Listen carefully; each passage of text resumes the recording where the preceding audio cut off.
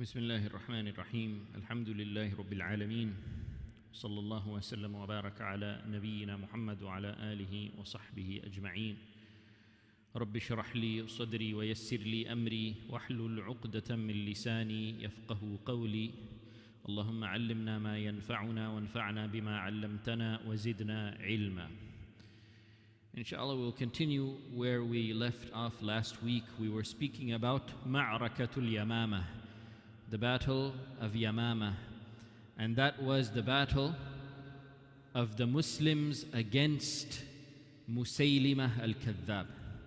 As we mentioned, after the passing away of the Prophet ﷺ, most of the Arabian Peninsula, most of the tribes of the Arabian Peninsula apostatized and left Islam.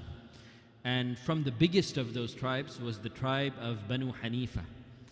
And Musaylimah al-Kadhdhab was a person who claimed falsely to be a prophet of Allah, and his tribe of Banu Hanifa, they followed him. So it was a huge tribe and he had a huge army.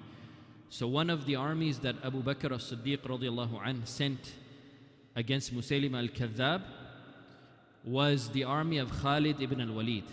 Actually, Abu Bakr as-Siddiq radiallahu anh, he sent two armies initially to fight Musaylimah al-Kadhdhab, and then he sent the army of Khalid ibn al-Walid to go and support them as well. So it was actually three armies that Abu Bakr as-Siddiq sent to fight against Musaylimah al-Kadhdhab and his army. And that is because the army of Musaylimah was a very big army. And the threat of Musaylimah was one of the biggest threats to the Arabian Peninsula, because Musaylimah was falsely claiming to be a prophet. There were other apostates around the Arabian Peninsula as well, but Musaylimah was extremely dangerous because he was falsely claiming to be a prophet and he was gaining a big following. After the passing away of the Prophet ﷺ, the following of Musaylimah increased. So Abu Bakr as-Siddiq radiallahu anh saw this as a very dangerous threat, so he wanted to make sure that he sent an ample amount of soldiers to go and fight Musaylimah and his army. So the place where this battle took place was called Al-Yamama. So that's why the war or the battle is known as Ma'rakatul Yamama, the battle of Al-Yamama, with Khalid ibn al-Walid leading the Muslim forces against Musaylimah al-Kadhdhab. Now, as we mentioned last week, Musaylimah, he was not an experienced military man. He didn't know how to manage an army. So instead of commanding the army himself, he put Muhakkam ibn Tufayl in charge of the army, because Muhakkam ibn Tufayl was someone who had military experience. So Musaylimah put him as the commander of the army. So as we mentioned last week, this battle was a very intense battle. And some of those who were present at that battle, they mentioned afterwards, they said, we never saw a fight that was so intense like the battle of Al-Yamama. That was the most intense battle, the most extreme fighting we have ever seen in our lives. So it went back and forth. At some points it looked like the kuffar were getting the upper hand, and at some points it looked like the Muslims were getting the upper hand. It went back and forth a number of times. Eventually, alhamdulillah, Khalid ibn al-Walid and his forces were able to get the upper hand, and they were able to actually kill Musaylimah's commander, the general of the military, Muhakkam ibn Tufayl. He was killed by the Muslims, alhamdulillah. So this was a big blow to Musaylimah and his army. Also, Nahar al-Rahal, who was one of the main ministers of Musaylimah's government, he was also killed. So two of the main people from Musaylimah's side were killed now, including the general of the army. So now that the commander is dead, the general is dead, the army, they don't know what to do. And even Musaylimah himself, he doesn't know what to do, because as we mentioned, he doesn't know how to manage an army. So now Musaylimah's army is in chaos. They don't know what to do. So Musaylimah calls out to his army, he calls out to his people. He says, "Alaykum bil hadiqa." We need to retreat to Al-Hadiqa. Al-Hadiqa was a garden. There was a garden that Musaylimah had that was on the outskirts of Al-Yamama. It was a huge garden with a gated surrounding. The surrounding of that garden, it was all gated. So once you're in that garden, if you lock it, then the people can't come inside. So Musaylimah, he said to his people, let's go to the garden. We'll go inside the garden, we'll lock the gates of the garden, and then they will not be able to catch us inside here. So Musaylimah and his army, they head to the garden. They get inside that garden and they lock the gates of the garden. So Khalid ibn al-Walid and his army, they follow Musaylimah. And they get to the garden. But by that time, Musaylimah and his army had already entered the garden and they had closed the gates. So now the Muslims are on the outside of the garden and Musaylimah and his forces are on the inside of the garden. And inside that garden, Musaylimah has a palace as well. So this huge army of Musaylimah, they're inside that garden, and Khalid ibn al-Walid and his forces, they surround the garden. And the siege begins. Now how are we going to get inside the garden? So one of the great, brave companions from the Ansar, a man named Al-Bara ibn Malik radiyallahu anh. He's an amazing personality and one of the great stars of the Sahaba radiyallahu anhum ajma'een. Al-Bara ibn Malik, he says to the Muslims who are with him, he says, pick me up and throw me into the garden. Now just imagine this. There are literally thousands of the enemy forces inside the gates of that garden. And no Muslims are inside there. It's only the enemy inside. And Al-Bara ibn Malik, one man, he's telling his people, pick me up, lift me up, and throw me into the garden. Look at the bravery and the courage of this man, radiyallahu anhu. Al-Bara ibn Malik, he says this, Alquni fil hadiqa, throw me into the garden. Now the other people who are with him are saying, what are you talking about? How can we just pick you up and throw you into the garden? This doesn't make sense. But he insists, Alquni fil hadiqa, Alquni fil hadiqa. He keeps telling them, just throw me in there, I'll take care of it, throw me in there. And after he insists, they say, okay, if you insist, we will do it. But before they throw him into the garden, they make sure that they put body armor all around him. So he's covered from head to toe with this body armor. And then they actually pick him up as he requested, and they throw him over the gates into the garden, this one man. And what was his intention here? What was his goal here? His goal was to get on the inside and then get to the door and then open the door so that the Muslims can penetrate and come inside. This was his intention. This was his goal. So he's covered now with his body armor. The other members of the army, they lift him up and they literally throw him over the gate. So now Al-Bara ibn Malik, he's inside the garden. He's inside the garden and there are thousands of enemy soldiers all around him. And Al-Bara, he needs to get to the door. He needs to move to the door in order to open the door, but all of the enemies, they're all around him. So now a very intense fighting begins. Al-Bara, mashallah, a brave, courageous, strong warrior. He's able to fend them off. He's hit from side to side with swords, with arrows, but he still continues to move forward. He puts his trust in Allah subhanahu wa ta'ala, alhamdulillah. And after that, he also has the body armor on. So alhamdulillah, he's able to move forward. And he's being hit with every angle from every side.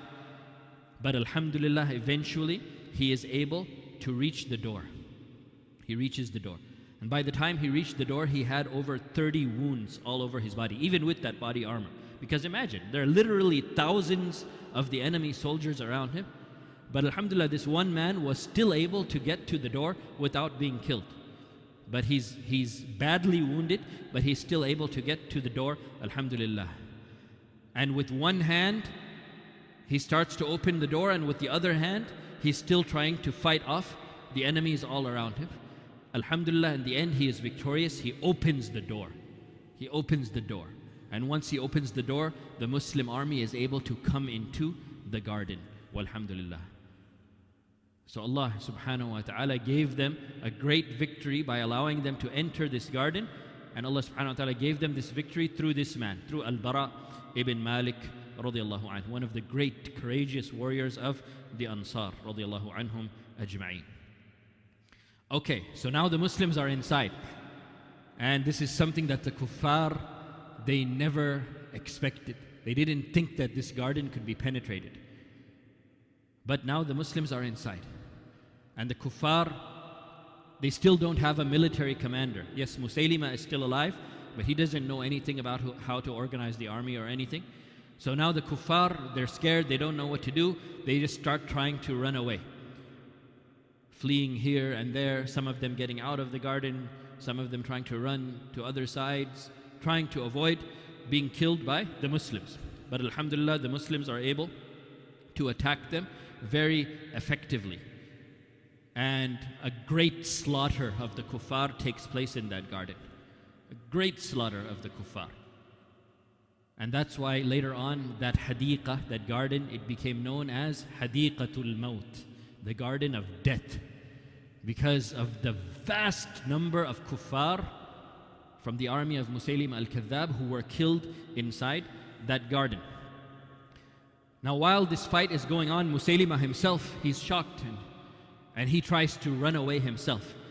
But there are two people who have their eyes on Musaylima, two people from the companions who have their sights set on Musaylima himself, that we are going to kill Musaylima. And those two people are Abu Dujana radiyallahu an and Wahshi ibn Harb radiyallahu an. These two people, they have their sights set on Musaylima himself. They want to kill Musaylima himself.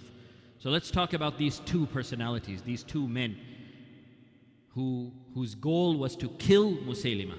Because once you kill Musaylima, then it's finished. Once this false claimant to prophethood is dead, then his religion is also dead. So you kill him and you finish the fitna. So Abu Dujana had his sight set on him, and also Wahshi ibn Harb had his sight set on him. So who are these two people? Who are Abu Dujana and who is Wahshi ibn Harb radiyallahu anhuma? Okay, Abu Dujana, a great warrior, someone who played a very important role in the battle of Uhud. If you remember when we had the lessons on the seerah, when we spoke about the battle of Uhud, who was Abu Dujana? Abu Dujana was the person whom Rasulullah sallallahu alaihi wasallam gave his own personal sword to him. The Prophet sallallahu alaihi wasallam, he had his sword and he said to the people, he announced to the people on the day of Uhud, أيكم يأخذ هذا السيف بحقه أيكم يأخذ هذا السيف بحقه. Who amongst you will take this sword and give this sword its right? This is the sword of Rasulullah sallallahu alaihi wasallam. So it has a right that must be fulfilled. أيكم يأخذ هذا السيف بحقه. Who amongst you can take this sword and give it its right? So many of the great companions of the Prophet ﷺ, they said, Ana ya Rasulullah, I will take it and I will give it its right, ya Rasulullah. And the Prophet ﷺ, he wouldn't give it to any of them. Finally, Abu Dujana radiallahu anh, he asked the Prophet ﷺ, وَمَا حَقُّهُ ya Rasulullah? What is the right of that sword, ya Rasulullah?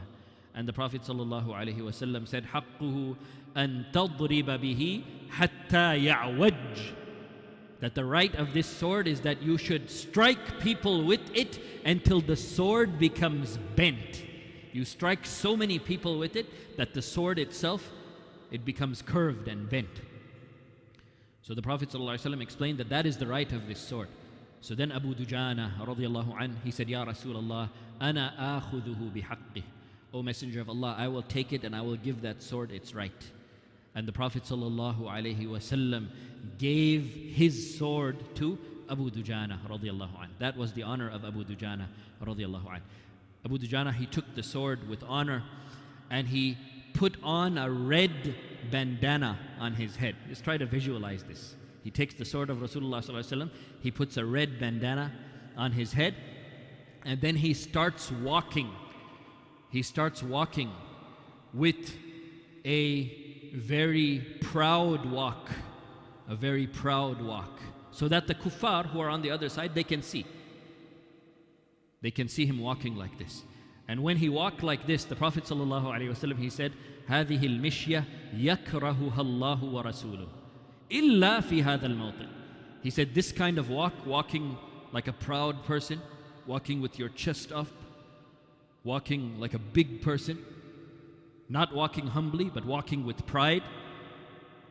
The Prophet ﷺ said when he saw Abu Dujana walking like that, he said, this is the type of walk that Allah and His Messenger hate, this type of walk.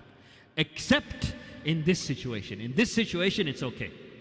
In this type of situation, when you need to show your power and your pride to the kuffar, then it's okay to walk like that. It's okay to show them that you are more powerful than them. It's okay to make them feel small. This is okay. So in general, no, you don't walk like that. But in that type of situation, in jihad, yes, it's okay. There's no problem. So Abu Dujana, radiallahu anhu, he is given the sword of Rasulullah sallallahu alayhi wasallam. He puts the red bandana on his head and he starts walking with pride. And on that day, on the day of Uhud, Abu Dujana, radiallahu anhu, he was one of the people who stayed on the side of Rasulullah sallallahu alayhi wasallam when the kuffar were able to come close to the Prophet sallallahu alayhi wasallam. Abu Dujana was one of the human shields.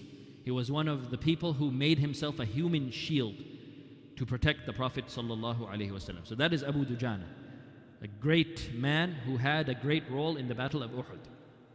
So he is one of them who had his sights on Musaylima al-Kadhdhab. The second person who had his sights on Musaylima was Wahshi ibn Harb. And what is the story of Wahshi ibn Harb? Wahshi ibn Harb also had a big part in the Battle of Uhud, but not on the side of the Muslims. Rather, Wahshi ibn Harb fought against the Muslims on that day. At that time he was not a Muslim, but later on he became a Muslim. On the day of Uhud, Wahshi ibn Harb was the person who killed the beloved uncle of the Prophet ﷺ, Hamza ibn Abdul Muttalib. And that was something that was very, very painful to the Prophet ﷺ, the loss of his uncle Hamza radiallahu anhu. So Wahshi ibn Harb, he actually didn't care about the war. On the battle of Uhud, he didn't care. If the Muslims win, if the kuffar win, that was not his concern at all. His sole purpose in joining that battle was not to fight anyone, not to kill anyone, but solely to target Hamza ibn Abdul Muttalib and kill him. Because his owner, he was a slave, his owner said to him that if you kill Hamza, you are free. So just to get his freedom, he didn't care about the battle, he didn't care about who wins or loses. He had a sole purpose only to kill one man, Hamza ibn Abdul Muttalib, so he could gain his freedom. So on that day, on the day of Uhud, he made that his sole focus. He tracked all of the movements of Hamza to the best of his ability, and when he saw Hamza radiallahu anh in a position that was within reach of Wahshi's spear, Wahshi, who was an expert at throwing spears, that was his weapon. You know, some people are expert at sword fighting, some people are experts with arrows. Wahshi, he was an expert with spears. Like he could throw a spear from a distance and he wouldn't miss his target. So when Hamza came into his range, Wahshi, he took his spear and he threw it and he hit Hamza ibn Abdul Muttalib radiallahu anh, and Hamza radiallahu anh was martyred on that day, on the day of Uhud. This was done by Wahshi ibn Harb. So later on, alhamdulillah, Wahshi, he became a Muslim, and that guilt that he had for killing Hamza, it remained with him even after he became a Muslim. Even though Islam, it wipes out and it cleans out everything that came before it. So when he became a Muslim, he was forgiven for that. But still, it bothered him. He felt guilty about what he did. So he was always looking for an opportunity to do something that can expiate for that. To do something that can wipe out in his heart that feeling of guilt about what he did. So, when did Wahshi actually become a Muslim? He became a Muslim after the Fath of Mecca, after the Prophet ﷺ came and took Mecca. So when the Prophet ﷺ came to Mecca victorious, Wahshi got scared because Wahshi knew what he did. He knew that he killed the uncle of the Prophet ﷺ. So he was scared that the Prophet ﷺ would have him executed. And Wahshi hadn't accepted Islam yet at this time. So he ran away to Ta'if. When the Prophet ﷺ took Mecca, Wahshi, he ran away to Ta'if. But then Ta'if also became Muslim a short time later. So now Wahshi, he's very worried. Okay, Makkah became Muslim, Ta'if became Muslim, what should I do? So he was thinking to himself, maybe I should go to Asham, maybe I should go to Yemen, maybe I should go here, maybe I should go there. He wanted to run away from the Prophet ﷺ because he was afraid for his life. He thought that the Prophet ﷺ would take revenge for his uncle, Hamza radiallahu anhu. Then a man told Wahshi, he said, وَيْحَكْ إِنَّهُ لَا يَقْتُلُ أَحَدًا مِنَ النَّاسِ دَخَلَ فِي دِينِهِ. He said, look, Muhammad sallallahu alayhi wasallam, he never kills anyone who comes into his religion. You become a Muslim, no matter what you did, he's not going to kill you. He doesn't kill the people who come into his religion. So Wahshi saw that, okay, this is the solution. I need to accept Islam. So he went to meet the Prophet sallallahu alayhi wasallam. He went in front of the Prophet sallallahu alayhi wasallam and he said, Ashhadu an la ilaha illallah wa ashhadu anna Muhammadan Rasulullah. He took the shahada. And the Prophet ﷺ looked at him and he recognized, he knew who he was. And he said, Wahshi, is it you, ya Wahshi? Wahshi? And then Wahshi said, Na'am, it is me. And by this time now he had accepted Islam. Then the Prophet ﷺ said, Uq'ud fahaddithni kayfa qatalta Hamza. He said, sit down and tell me how you killed my uncle Hamza. Give me the details. Tell me what you did on that day of Uhud. So then Wahshi, answering this question of the Prophet ﷺ, he explained all of the details of what he did on the day of Uhud. How he tracked Hamza, how he finally found him in a position that was in range of his spear, how he threw the spear, how the spear hit Hamza. He explained in detail to the Prophet ﷺ all of those events. And the Prophet ﷺ is listening to all of this, remembering his uncle, remembering what happened to his uncle. So after he hears all of this, now Wahshi is a Muslim. But still, remembering this caused such pain to the heart of the Prophet ﷺ. So after hearing this, the Prophet ﷺ said to Wahshi, وَيْحَكَ يَا وَحْشِي غَيِّبْ عَنِّي وَجْهَكْ فَلَا أَرَاكَ. He said, Ya Wahshi, don't let your face come in front of me. I don't want to see your face. So make sure that you don't come in front of me. He accepted that he became a Muslim, alhamdulillah, and he could learn Islam, he could be a Muslim, he could be part of the community, no problem. But he made this request to Wahshi, don't come in front of my face, I don't want to see you. Because of course seeing Wahshi would remind him of Hamza radiallahu anhu. And this is reasonable from the Prophet sallallahu alayhi wasallam. So he said to Wahshi, غَيِّبْ عَنِّي وَجْهَكْ فَلَا أَرَاكَ. Don't let your face come in front of me. I don't want to see you. So Wahshi said from that point on, until the passing away of the Prophet ﷺ, Wahshi would always make sure that he would never come in front of the face of the Prophet ﷺ. He would always stay behind the Prophet ﷺ. He would always make sure that he was never in a position where the Prophet ﷺ could see him. He was very careful about it until the Prophet ﷺ passed away. So you could see that guilt that he carries in his heart. Now Wahshi is a good Muslim, alhamdulillah. He didn't become a Muslim just to save himself, but he actually believed in Islam and he became a good practicing Muslim, alhamdulillah. So after the death of the Prophet ﷺ, the guilt was still there. That yes, I'm a Muslim, alhamdulillah, but still I killed the uncle of the Prophet ﷺ. That guilt was still there. So he wanted to do something that could lighten that feeling of guilt that he had. So he saw his participation in the battle of Al-Yamamah against Musaylimah. He saw that as a good opportunity, that I can kill Musaylimah. If I kill Musaylim al-Kadhab, Musaylim al-Kadhab is the most dangerous person alive on earth to Islam right now. He is the biggest threat to Islam right now. If I kill him, then inshallah that can expiate the feeling of guilt that I have for killing Hamza radiallahu anhu. So he made that his goal.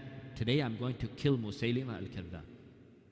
So when all of this chaos happened, when the gate of the garden was opened and the Muslims came in the garden, and the kuffar, the army of Musaylimah, they started running here and there, they didn't know what to do. These two people, they put their sights on Musaylimah himself, Abu Dujana and Wahshi. So Musaylimah is trying to run away. Wahshi sees him And Wahshi is an expert at throwing spears. So Wahshi sees Musaylima running away. He takes his spear and he throws it. Around the same time, Abu Dujana, he has gotten very close to Wahshi. And he picks up his sword to strike Wahshi. But before Abu Dujana can strike Wahshi, the spear of, before Abu Dujana strikes Musaylima, the spear of Wahshi, it hits Musaylima. So both of them, they were aiming for Musaylima. Abu Dujana with his sword and Wahshi with his spear. Wahshi throws his spear, Abu Dujana picks up his sword, the spear of Wahshi hits Musaylima. And then a few seconds later, the sword of Abu Dujana hits Musaylima. But the spear of Wahshi hit Musaylima first. The spear of Wahshi hits Musaylima first, and then the sword of Abu Dujana hits him shortly after that. And there was a woman inside the palace. Remember we said Musaylima, he had a palace inside the garden. There was a woman inside the palace who was watching what's going on from above. And when she saw the spear of Wahshi hit Musaylima, she said, "Wa Amir al-Mu'minah qatalahu al-Abdul Aswad." And that's the proof that it was actually Wahshi who killed Musaylima. Wahshi is the one who hit him first before Abu Dujana. Because this woman who was witnessing everything from above, she had a good view of what was going on. She said, "Wa Amir al-Mu'minah qatalahu al-Abdul Aswad." Said, "Oh, the ruler of the believers, the leader of the believers." And she's talking about Musaylima, because they considered him to be their leader. So she said, "Oh, the leader of the believers has been killed by the black slave." And by the black slave, she is referring to Wahshi. So Wahshi is the one who killed Musaylima al-Kadhdhab. Wahshi killed Musaylima al-Kadhdhab, but Abu Dujana, he participated in it as well. Walhamdulillah. So after Musaylima was killed by Wahshi, Wahshi used to say, "قتلت خير الناس في الجاهلية وقتلت شر الناس في الإسلام." قتلت خير الناس في الجاهلية وقتلت شر الناس في الإسلام. He said, when I was in the times of Jahiliyyah, before I was a Muslim, I killed the best of the people. But as a Muslim, alhamdulillah, I killed the worst person. I killed the worst of the people. I killed Musaylima al-Kadhdhab. So after he killed Musaylima, then he said, only after I killed Musaylima, then I felt some peace in my heart. That guilt that I had, finally, after killing Musaylima, I felt some comfort and I felt some peace that inshallah, this will take care of that. So this was the death of Musaylima al-Kadhdhab. This was the end of this false claimant to prophethood. And alhamdulillah, the danger of his claim to prophethood was gone now, alhamdulillah. With Musaylima dead, his religion will also be dead. So that was the end of that, alhamdulillah.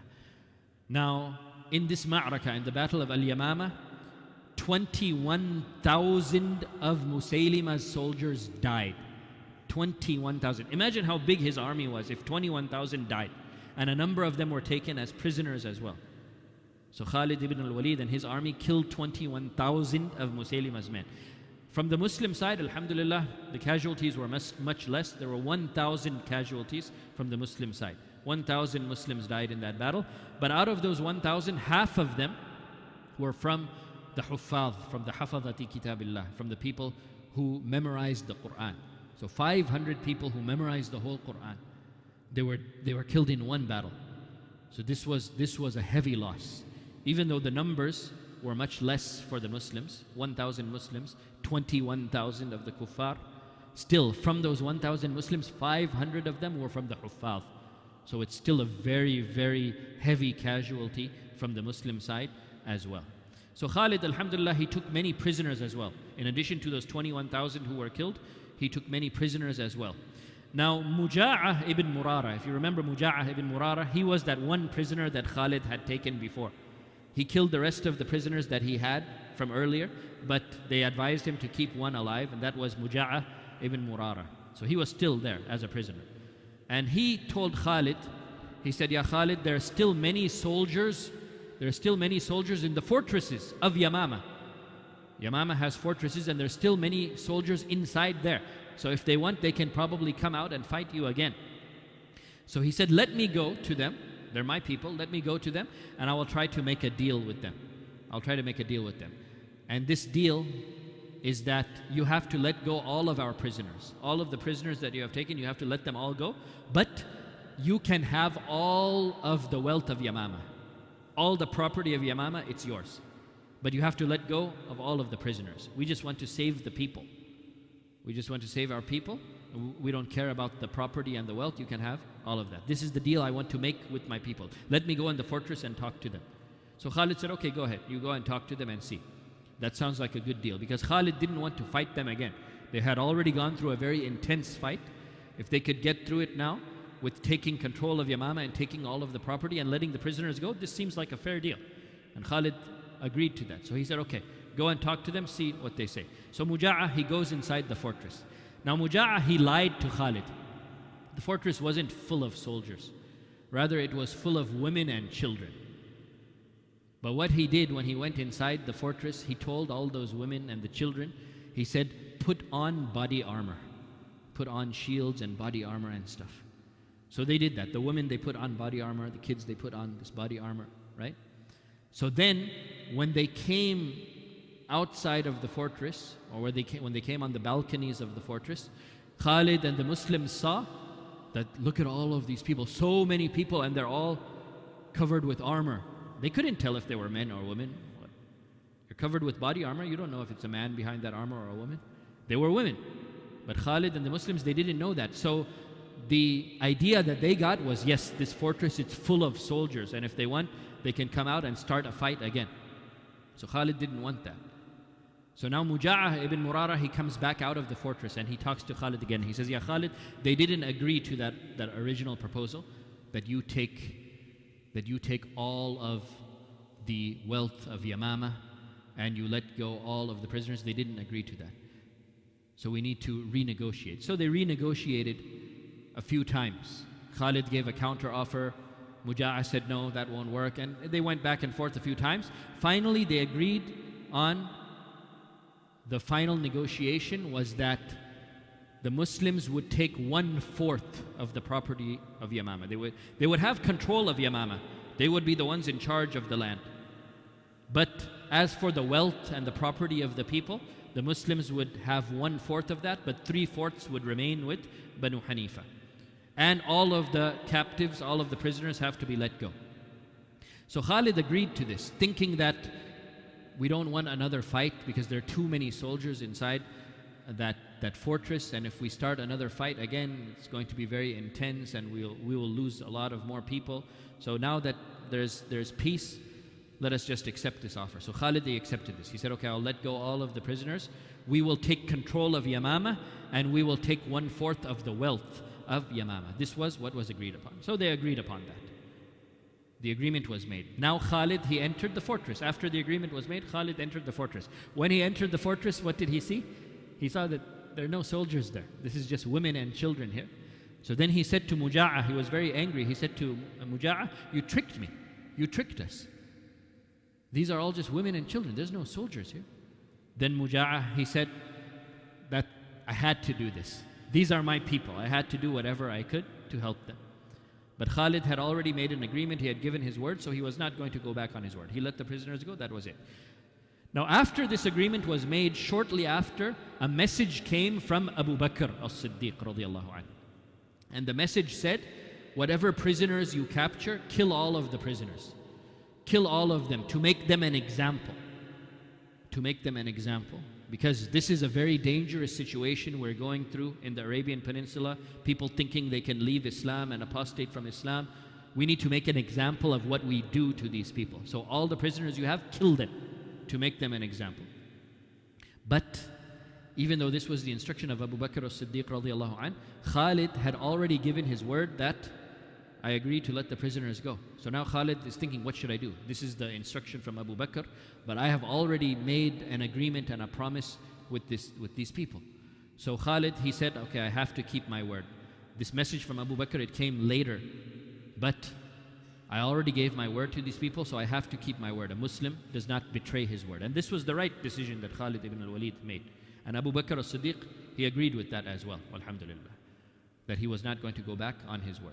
So the people of Banu Hanifa, the people of Yamama, they were set free, walhamdulillah. And then Khalid, he sent people to them from the Muslims to bring them back to Islam. Like, look, the person you were following, Musaylimah, he's dead now. So his religion is dead. Just come back to Islam and things will be okay. So alhamdulillah, they started coming back to Islam. The tribe of Banu Hanifa, they started coming back to Islam.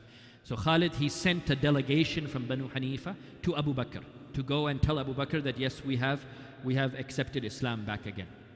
So he sent some of the members of Banu Hanifa to go to Medina to meet Abu Bakr and to tell him officially that yes, we have come back to Islam.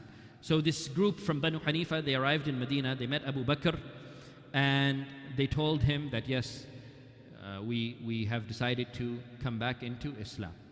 So Abu Bakr radiallahu anhu, he was very happy with this and he accepted this.